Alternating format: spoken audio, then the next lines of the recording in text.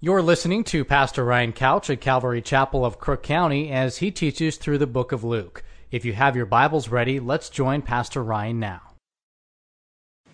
We are currently going through the book of Luke. We started about 2 weeks ago. We looked at chapter 1 the week before our Christmas service. We looked at chapter 2 last week, and today we're going to look at the entirety of chapter 3.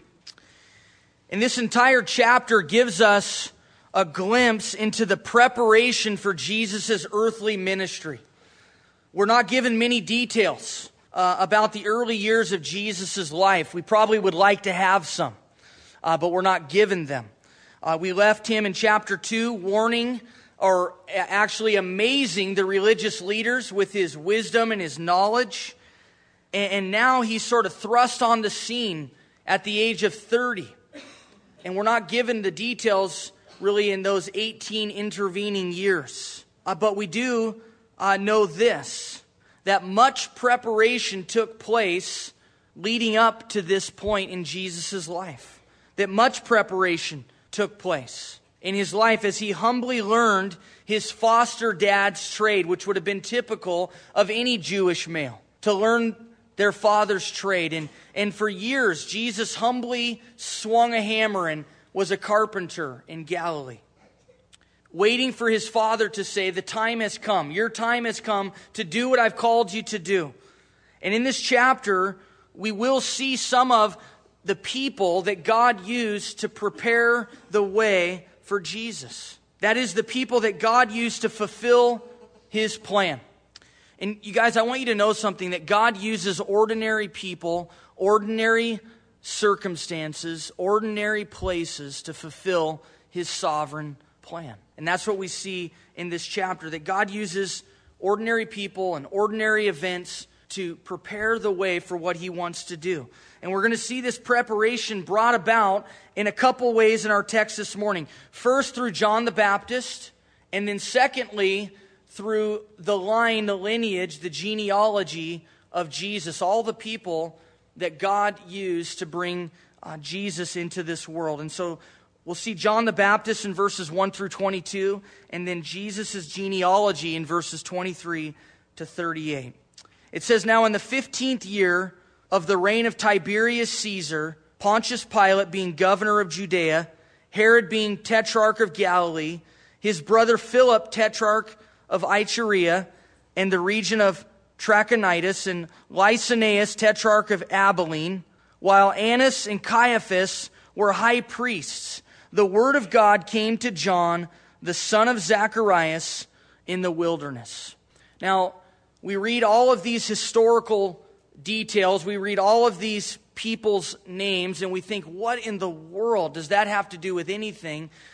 Luke was a historian, and Luke is wanting to formulate a backdrop for us to understand the timing of these events. And rather than saying the exact date, he gives a bunch of historical figures so that you could have an idea of when this took place. It would be much like me saying Ryan Couch planted Calvary Chapel of Crook County when George W. Bush was president of the United States, when Ron Wyden and Gordon Smith were senators of Oregon, when John Kitzhaber was the governor, and Steve Uffelman was the mayor of Prineville.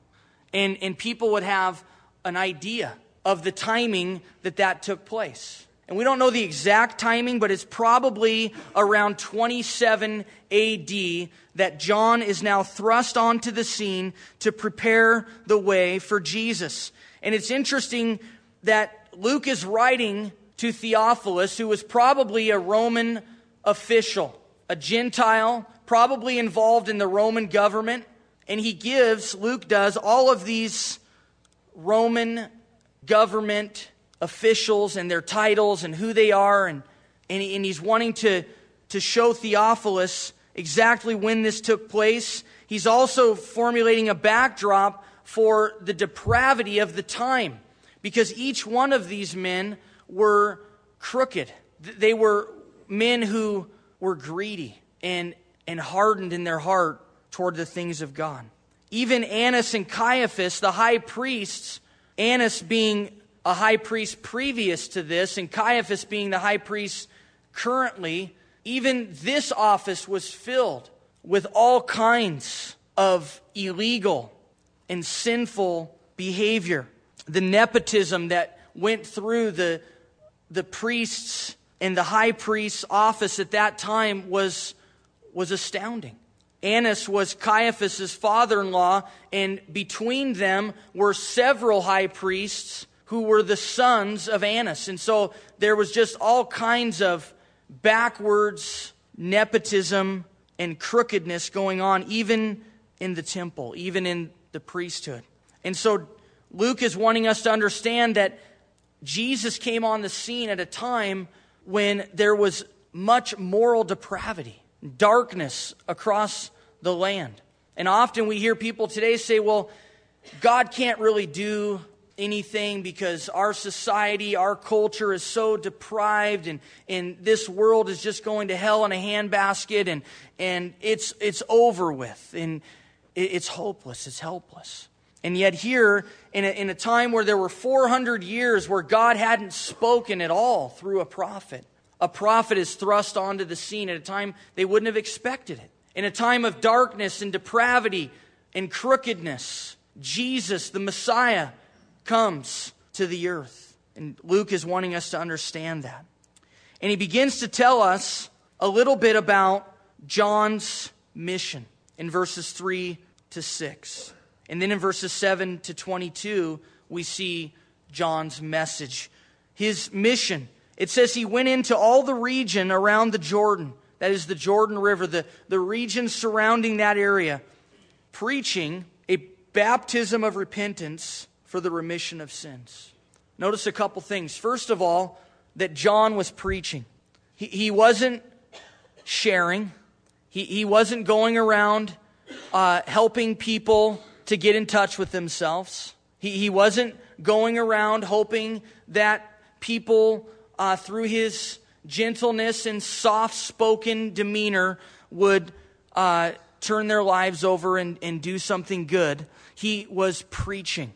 And in our culture today, this postmodern culture in which we live, where people glean more from experience than they do from facts and from data that is available, people learn more and connect more with experience. And that has now translated into the church, where preaching is becoming something that pastors are kind of told not to do.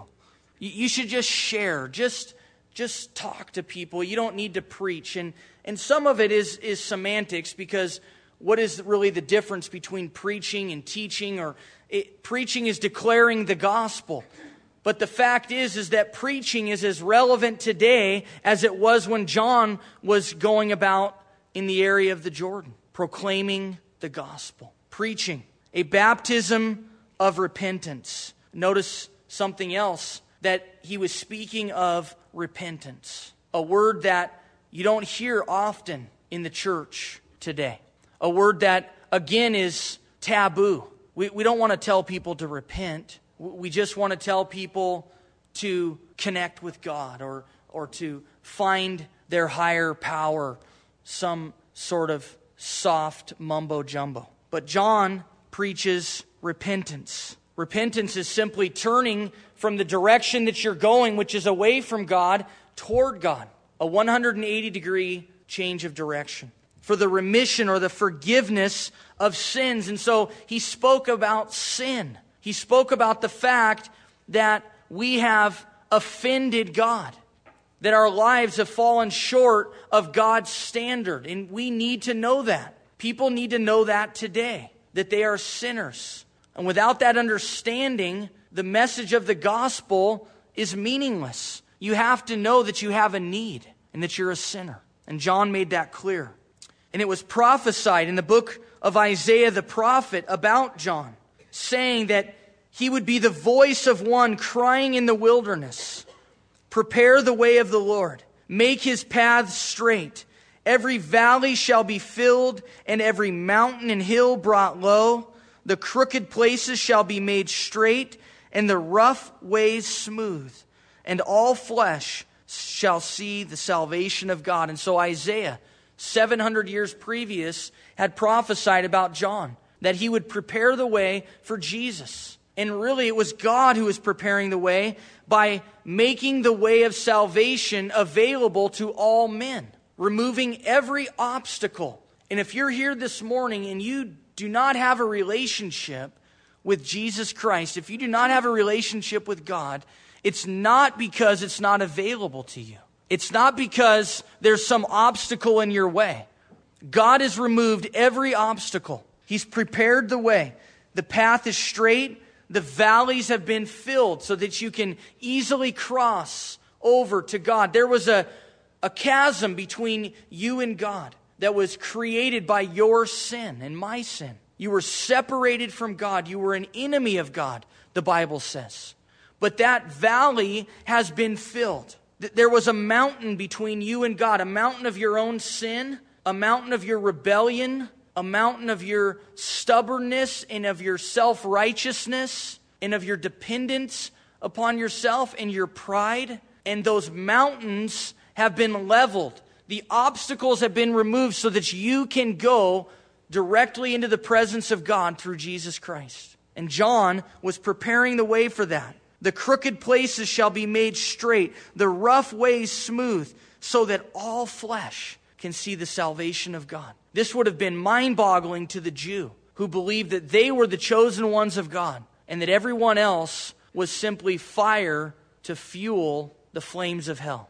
Every person has an opportunity to come to God. And if you have not given your life to Him, it's because of your own hardness of heart. It's simply because of your own pride and your refusal to admit your need for Him. And so John's mission was very simple: to prepare the way for Jesus, to point others to Jesus. And in chapter 1, we saw this clearly through the prophecy of Zacharias, his father, that Jesus would be the precursor to the Messiah, to point others to Jesus. And you guys, it's not just John the Baptist's job to point others to Jesus.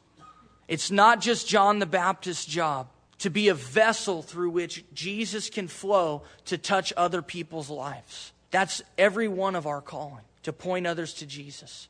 That was John's mission and purpose in life. And you might be a person who's very goal-oriented, who thinks a lot about what you want to do with your life, who thinks a lot about the future and what you're going to do. And please know this, that if you're a Christian, if you're a follower of Jesus Christ, that if you don't have as part of your goal, as part of your purpose, as part of your plan, to point others to Jesus, that you are missing out on the most important element of your life. Certainly, you have priorities in your family and in your career and things that you want to accomplish, and those are good things, but they have to include pointing other people to Jesus Christ through whatever you're doing, whatever career you're involved with, whatever goals that you have, whatever hopes that you have for your kids. Number one ought to be that you point them to Jesus. And parents, if you're getting all wrapped up in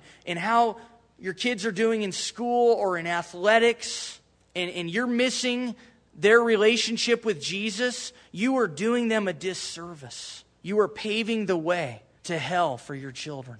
And if your goals are simply to make a lot of money, to advance in your chosen field of profession, if that's all that you want to do is be known for your money, or for what you've accomplished in this life, and it doesn't include Jesus and pointing others to Jesus, you have lived a wasted life. Look at John the Baptist. He was kind of eccentric, probably a guy that you would think, he's phenomenally used by the Lord, but I don't know if I really want to hang out with the guy that much. He just wasn't a super gregarious, outgoing, loving kind of guy. But John the Baptist, although not great in the eyes of men, Jesus would later say was the greatest of all men. Because he completely surrendered his life to be used by the Lord. He had one singular purpose for his life. You guys, I hope that you have that as well. to be used by Jesus, to use your gifts, to point other people to Him. And whatever else falls in line with that, whether you're a school teacher, a mechanic, a mill worker, whether you're throwing tires at Les Schwab or doing brain surgery, it doesn't matter. Whether you're making 7 figures or barely making 5, it doesn't matter. Because when you take your last breath here and your first breath in heaven, the only thing that you will be judged by as a Christian is what you did with what Jesus gave you, with what you did with your purpose in this life. And to whom much is given, much will be required. And John the Baptist was given much. He was filled with the Holy Spirit before he was even born. His life was spoken about hundreds of years before he was born. And with the much that he was given, he used it to its full potential. Whatever you're given here, whatever you've been given, use it to point others to Jesus. That's the example of John the Baptist. Well, we've seen his mission. We're also going to see his message. Verses 7 through 22, it says, "Then he said to the multitudes that came out to be baptized by him." And so multitudes, hundreds of thousands of people are coming out to be baptized by John. Now, this is a feat in and of itself, because to be baptized as a Jewish person was to say that you needed something beyond your ethnicity, that you needed something beyond the fact that you were a son, a child of Abraham. They would have to be admitting that they were spiritually bankrupt, that they had something in their lives called sin that had to be removed, that had to be forgiven, that God had to propitiate. They recognized that. And they came out to him in the droves. And John says to them, "Hey, welcome to the first fellowship of John the Baptist. I mean, we're packed out. We're going to 3 services, folks. This is amazing. We're so glad you're here." Is that what he says? No, he says, "Brood of vipers." That's how he welcomes them. Again, if I'm on John's marketing team, I'm telling him, you're going about it all wrong, my friend. This is not going to work. You can't offend these people like this. These are religious people. They've been raised in the church. They have a high view of their position with God. You've got to come at this a different way. But John, just straight to the heart, brood of vipers. What was he saying to them? He was calling them sons of the devil. A viper, a serpent, would have brought back images into their mind of Genesis chapter 3 and the devil presenting himself as a serpent. And he was saying to them, look, you think you're sons of Abraham, and you think you've got it all together. You think in your mind that God is pleased with you, but I want you to know that you are nothing but a snake. You're a son of the devil, and you need to repent. He says, brood of vipers who warned you to flee from the wrath to come. It's almost as if John is surprised that they're there. Who told you of God's impending wrath? Another thing that John speaks about that we're told today not to speak about. The wrath of God, hell, judgment. And again, you guys, what good does it do to talk about Jesus without talking about what He saved you from? God's wrath is part of the message. It's part of the good news. It's part of the gospel. It's good news to be woken up in the middle of the night to hear someone saying, your house is on fire, but there's still time to get out. Let's go. That's good news. So it's not good news to tell people that everything's okay and to just sort of give them this watered down postmodern version of the gospel. That's not okay. Because if I don't know what I'm being saved from, then I have no motivation to be saved at all. We have to give people the full message that they are a sinner, an enemy of God, who left to their own devices will face the judgment and wrath of God. But Jesus came. He took on human flesh, and He died in our place, and He took the judgment of God for us. That's what John wants them to know. You guys, that's what I want you to know. If you've come here this morning,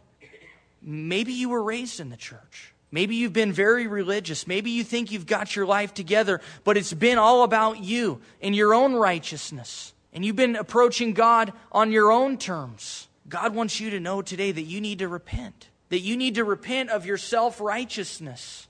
That you need to repent of your reliance upon your own goodness. Maybe you're here today and you've been raised in every place but the church. And you can relate to this brood of vipers condemnation. And you live under guilt and shame. And you don't feel righteous at all. And you don't feel like a person who has it all together. But you've just been carrying it around. Not really knowing what to do with it. Or being too stubborn or too filled with pride to do anything or to admit your need. And you just keep it within yourself. And you're depressed. And you're discouraged. And you're isolating yourself. And you're living under constant shame and condemnation. Know this, that Jesus wants to free you from that. That He wants to take your guilt and your shame. And He wants to remove it, as the Bible says, as far as the east is from the west. Never to be seen again. He can do that for you if you'll humble yourself. Maybe you're here this morning and you just need to be reminded of what the gospel message truly is. So that when you're sharing with people, you don't leave out key elements of the gospel, giving people a false sense of what the message is. Clearly, John, in his message, did not leave anything out. He was not trying to be politically correct. He tells them that they're sinners. He tells them of the wrath to come. He's told them to repent. Now he says, therefore, bear fruits worthy of repentance. And do not begin to say to yourself, we have Abraham as our father. For I say to you that God is able to raise up children to Abraham from these stones. So he tells them, look, you need to repent, and then there will be fruits that naturally come out of that. Just like dogs have puppies and cats have kittens, and there's really not any supernatural occurrence, just like an apple tree bears apples. It's just a natural byproduct of who they are. So too, those who truly repent and turn from the direction they were going, which was away from God, and turn toward God, there will be fruit. Not fruit that you have to drum up and make happen, but fruit that will just naturally begin to blossom because now you are connected to Jesus. Now you've experienced Jesus. Now you're filled with the Holy Spirit, and fruits of the Spirit begin to blossom in your life. So this is not legalism, you guys. This is not, look, leave here today and go out and try really hard to bear fruits worthy of repentance so that you can say, I'm a Christian. So that you can say, I'm going to heaven, look at my life, and I'm doing these things. No, just repent. Get under the fountain of His blessings and of His grace and His love, and allow Him to work in your life, and fruit will abound. I will never forget when I gave my life to Christ, and I was so ignorant of the Bible. I was so ignorant of the things of God, and yet fruit began to blossom in my life, and I didn't really even understand what was going on. I couldn't explain it. I didn't do it. It just began to happen. All of a sudden, I just loved people. It wasn't because I wanted to. It just, God gave me a love for people. All of a sudden, my priorities changed. All of a sudden, things that I once said without giving it a second thought, I wasn't so willing to say. And if I did say it, I was convicted by it. All of a sudden, when I was given the wrong amount of change at the store, as I walked out thinking I scored, I had to turn around and give it back. And I was thinking, what is going on? This is amazing. And if you're here this morning and you've been raised in the church, or maybe you gave your life to Christ at a youth camp a long time ago, whatever, and you've had a mental belief, but you've never bore fruits, can I tell you this morning that you have not repented, that you have not turned away from yourself and toward God? Because if you have, there will be fruits. And this word, bear fruits worthy of repentance, it isn't one little fruit. It isn't like a little apple at the top of the tree that tastes like garbage. This is an abundant amount of fruit. that's brought about by the Holy Spirit in your life. It's brought about very naturally as you invite Jesus to do what he pleases with you. Bear fruits worthy of repentance. He says, don't begin to tell me about Abraham and that you're a child of Abraham. John's like, I don't want to hear it. God could soften rocks and make them followers of him if he wanted to. He doesn't need your pedigree. He doesn't need your ethnicity. And he would say the same thing to you today. Don't talk about Uncle Fred, who was a Baptist preacher. Don't talk about Cousin Joe, who used to be a youth pastor. Don't talk about Grandma Sarah, who read her Bible every day. Those things are great, but it doesn't mean anything in terms of your relationship with God. You approach God individually and personally. And John goes back to talking about the judgment of God. He says, even now the axe is laid to the root of the trees. Therefore, every tree which does not bear good fruit is cut down and thrown into the fire. And so fruit is a litmus test for whether or not you know Jesus. And those people that have no fruit, they will be judged. Why? Because they didn't try hard enough? Because they didn't work themselves to the Lord efficiently enough? That their good works didn't outweigh their bad works? No, it has nothing to do with that. It's simply because they didn't truly repent and turn their life over to Jesus and allow him to work through them. That's the message, you guys.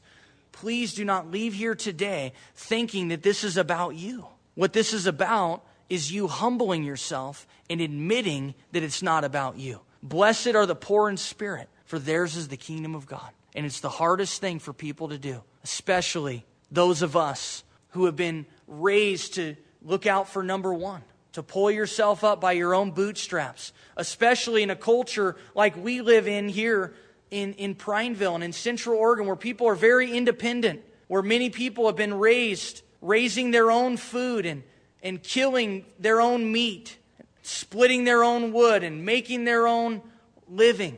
No handouts. And at 18, you were told to hit the road and get a job. None of this living at home till you're 45, Not here. Get a job, work hard, be respectable. And that's a good thing.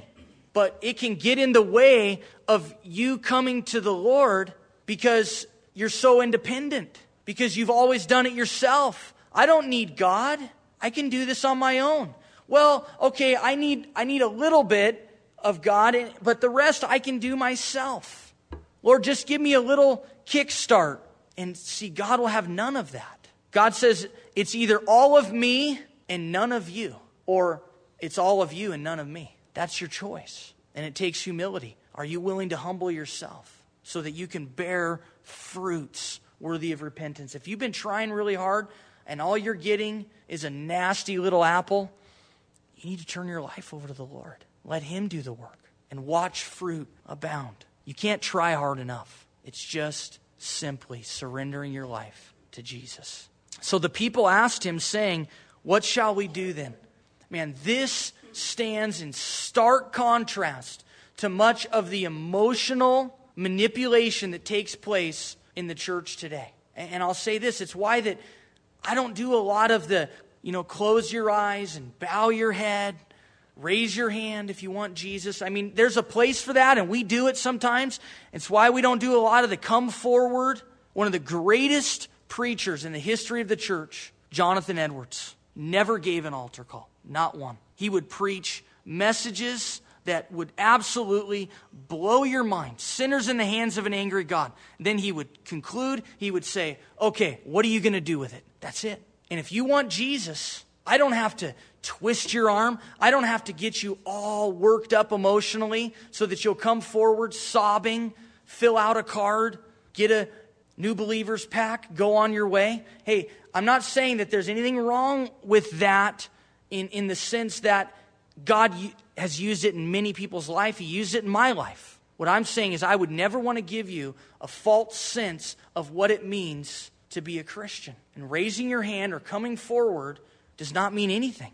And when you look at the conversion experiences in the New Testament, here in the book of Acts, chapter 2, after Peter preaches, and 3,000 people get saved, Peter didn't give an altar call. They said, what must we do? Here, What shall we do then? What do we do with this message? Human responsibility. We've seen the divine, sovereign work of God, that He does it. But there is human responsibility as well to say, what do I do with this message? And maybe you're at that place where you're saying, what do I do with this? It's very simple. You admit your need for Jesus. You believe that He is the only way to salvation, that apart from Him, you are lost and headed for certain destruction and judgment, and you confess Him as your Lord. The Bible says if you confess with your mouth and believe in your heart that God has raised Him from the dead, you will be saved.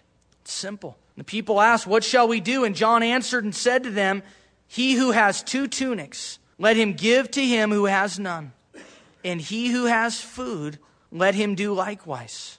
Then tax collectors also came to be baptized and said to him, Teacher, what shall we do? And he said to them, collect no more than what is appointed for you. Likewise, the soldiers asked him, saying, what shall we do? So he said to them, do not intimidate anyone or accuse falsely, and be content with your wages.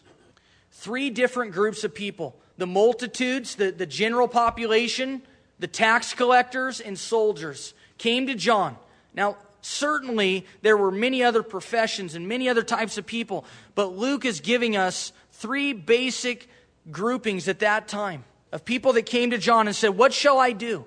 What kind of fruits do I need to bear? What would it look like? And each response to each group of people is very similar. Do you notice the common denominator? That it has to do with money and possessions.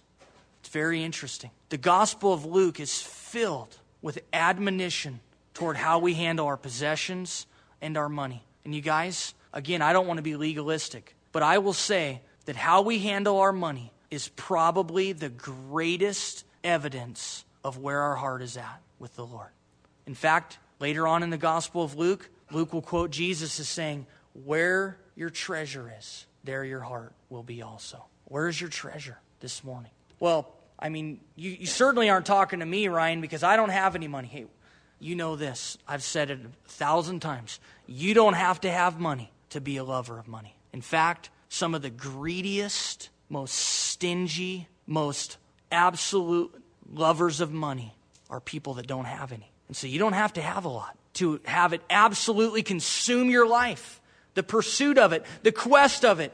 And John says to each one of these groups, you want to bear fruits? You want to know what it looks like? Then surrender your possessions to the Lord. To the general population, he says, look, I know you don't have a lot, but if you've got 2 tunics, which was basically like an undergarment, if you've got 2, then give to somebody that doesn't have any. You guys, that can apply to every one of us here. You might think, I don't have a lot of money. If you know Jesus and if you've repented, one of the fruits that will come out of that is to simply give what you do have. And maybe you don't have a lot, but pray for God to give you creativity. Open your home. Use the resources that you do have. If you've got 2 tunics, give 1 away. Likewise, if you have food, give to people that don't have any. None of us here are missing any meals. I mean, I look at myself, I look around, I mean, hey, we're doing all right in that category. Right? We may not have a lot, but we can share with people that don't have anything at all. And that's why we have a soup kitchen where we can help the neediest among us. And some of you, maybe you don't have a lot of money, but you've got time. And you could serve down at the Oasis with your time. You could serve others. Maybe you don't have a lot of money, but certainly instead of buying 1 bag of rice, you could probably buy 2 and give 1 to somebody that doesn't have any. We can all make sacrifices, you guys. And I don't want to give us this major trip because we all spend money that we shouldn't. We all spend money that we don't have. I mean, if you just look in my closet, I've got, way more shirts and pants and shoes than I can wear. I just do. And so we all have ways that we can reach out with our possessions. He says to the tax collectors, collect no more than what is appointed for you. This was such a perverse and crooked system that they had, where the Roman government basically said, look, this is how much we want to collect. And so as a tax collector, you just go collect whatever you can. This is what we want, though. So imagine if it was $100. That's what the Roman government wanted from every household. So as a tax collector, you would say, well, geez, if I can get 200, I get to keep 100. And so they would intimidate people, they would harass them, and try to get whatever they could out of them. That's why later on in the book of Luke, we're going to run into a guy named Zacchaeus who is a tax collector. And when he encounters Jesus, he's absolutely convicted by the amount of people that he's ripped off. And he wants to do something about it. Maybe you've ripped people off. Maybe you've used your position or your business or your savvy skills to rip people off. And what the Lord would say to you today is, look, don't get out of the business that you're in, unless it's some sinful thing, but that doesn't apply to any of us here. I don't think any of you are running like a porn shop or anything. But obviously, if that's the case, get out of it. But he doesn't say, he doesn't say get out of what you're doing. He just says do it right. Don't rip people off. Collect no more than what's appointed for you. And the soldier said, look, what are we supposed to do? And he says, basically, don't shake people down for money. Because the soldiers would walk by people and they would use their power and their position to get money. Because they made a very, very basic wage, a low wage, given by the Roman government that would just meet their needs. And then they were free to collect money however they wanted to. So if you were walking in front of one and they said, hey, give me $100. And you'd be like, I don't have it. Well, then give me 10. Well, geez, I need it to feed my family. See this sword? I don't think it's going to feel good. Ram down your throat. Give it to me. Okay. And that's how it went. And so John is telling them, don't do that anymore. Don't get out of the military. He doesn't say to them, quit serving the evil Roman Empire. He just says, do it honestly. Now, as the people were in expectation and all reasoned in their hearts about John, whether he was the Christ or not, John answered, saying to all, I indeed baptize you with water, but one mightier than I is coming, whose sandal strap I am not worthy to loose. He will baptize you with the Holy Spirit and fire. His winnowing fan is in his hand, and he will thoroughly clean out his threshing floor and gather the wheat into his barn. But the chaff he will burn with unquenchable fire. And with many other exhortations, he preached the good news to the people. Now, the New King James doesn't have good news in there, but it's better translated. He preached the gospel. He preached the good news to the people. But Herod the Tetrarch, being rebuked by him concerning Herodias, his brother Philip's wife, and for all the evils which Herod had done, also added this, above all, that he shut John up in prison.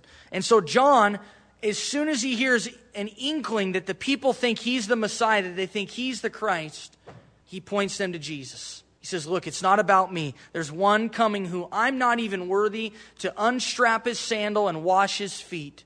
It would basically be like saying today, I'm not worthy to take out his garbage. He wanted them to know that it was about Jesus. You guys, how do you present yourself to people?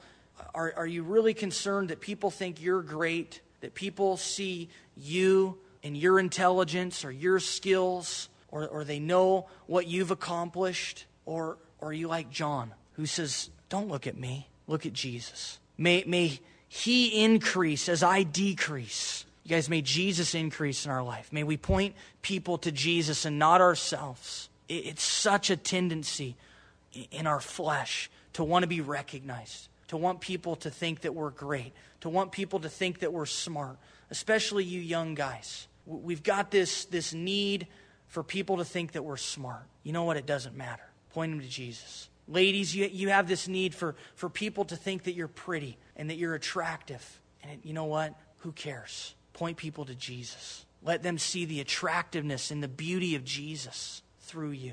And this section ends with Jesus being baptized. But before that, we see John being shut up in prison because he preached against Herod, the king at that time.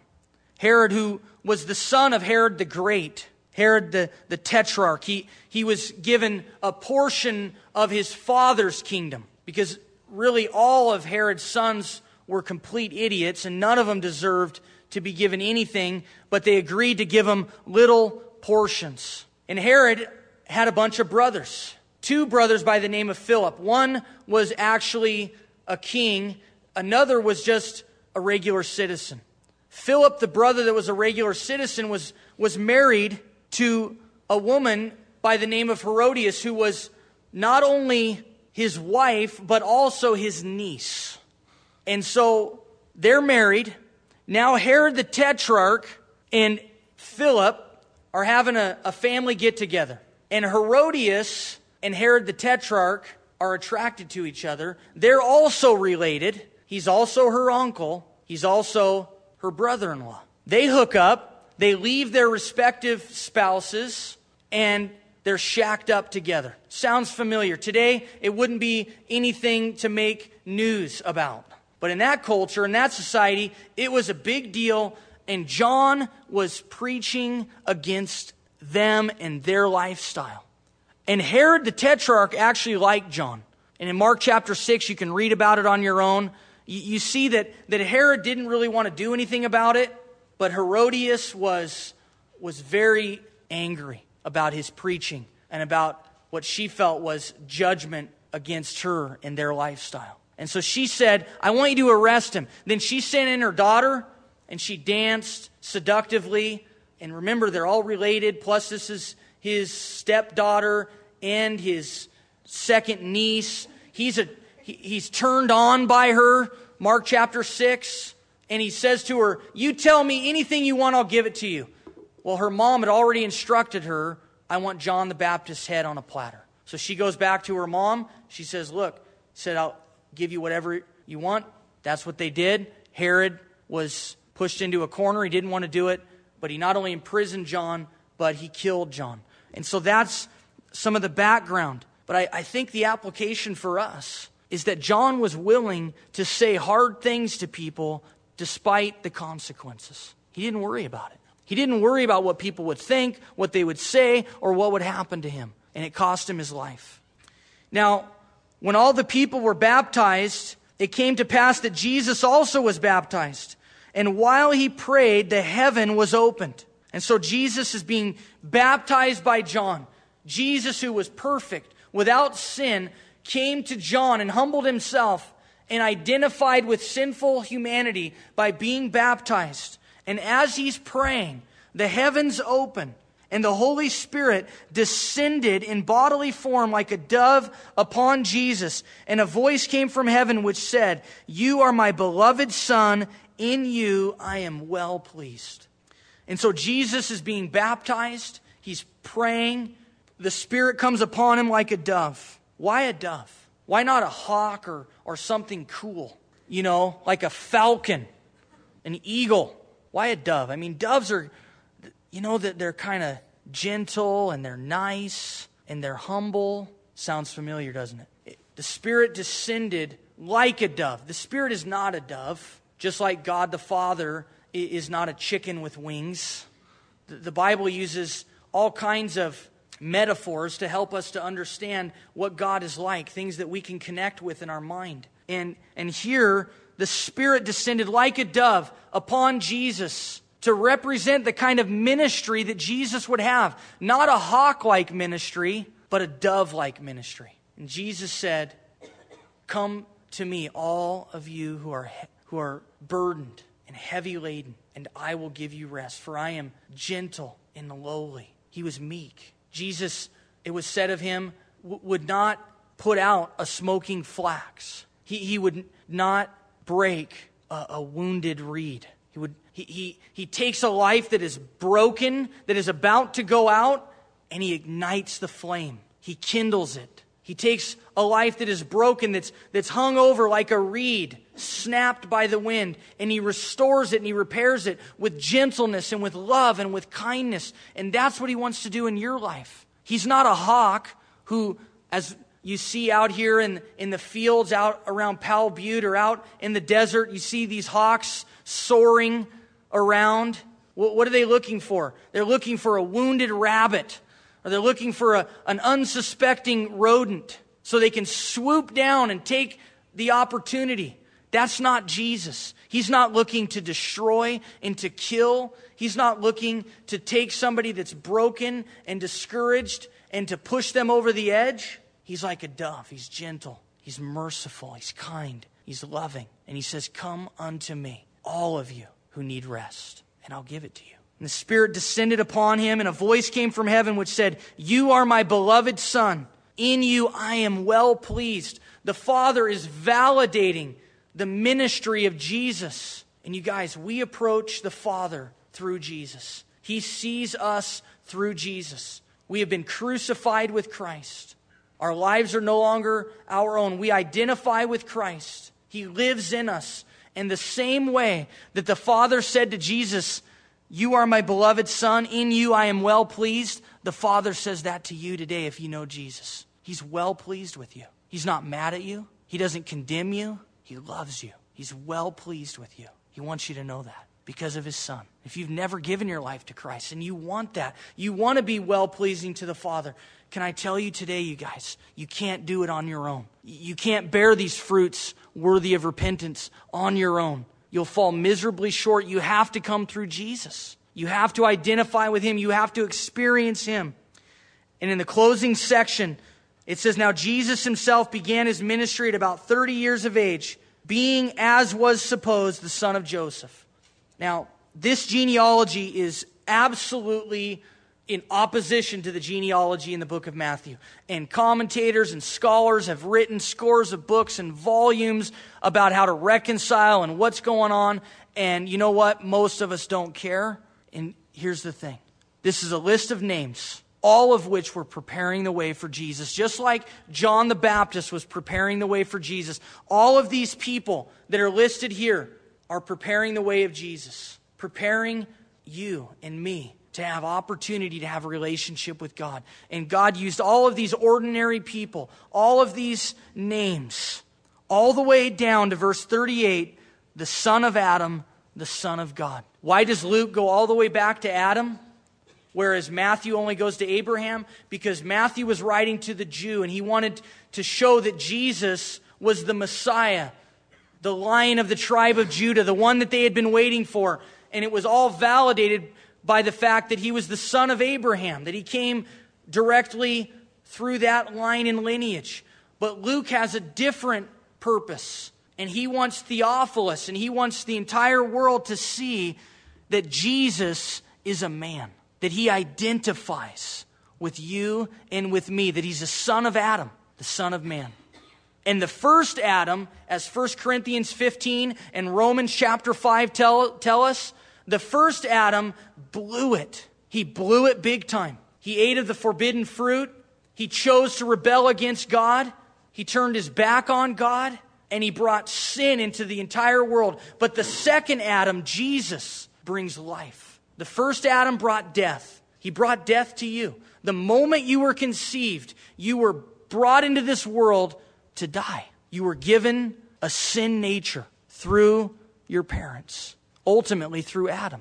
But Jesus, the second Adam, broke that curse. And he overcame death. And he gives you the opportunity to have life. And if you want that today, man, we would love to pray with you. If you have noticed that your life is not bearing fruits worthy of repentance, come forward. We want to pray with you. Turn your life over to Jesus. If anything today has brought you to a place where you just want to surrender your life to the Lord, you want to have us come alongside you to pray with you, we'd love to do that. We'll be available here afterward. You guys, I want to invite you to stand together. We're going to close by singing to the Lord. I just want you to commit these things to Him. Whatever it is that God has spoken to you this morning, I want you to commit it to Him. Don't leave here today without making these things real in your own life. You've been listening to Pastor Ryan Couch of Calvary Chapel, Crook County. For more information, you can write to us at P.O. Box 378, Prineville, Oregon 97754. Thanks for listening, and God bless.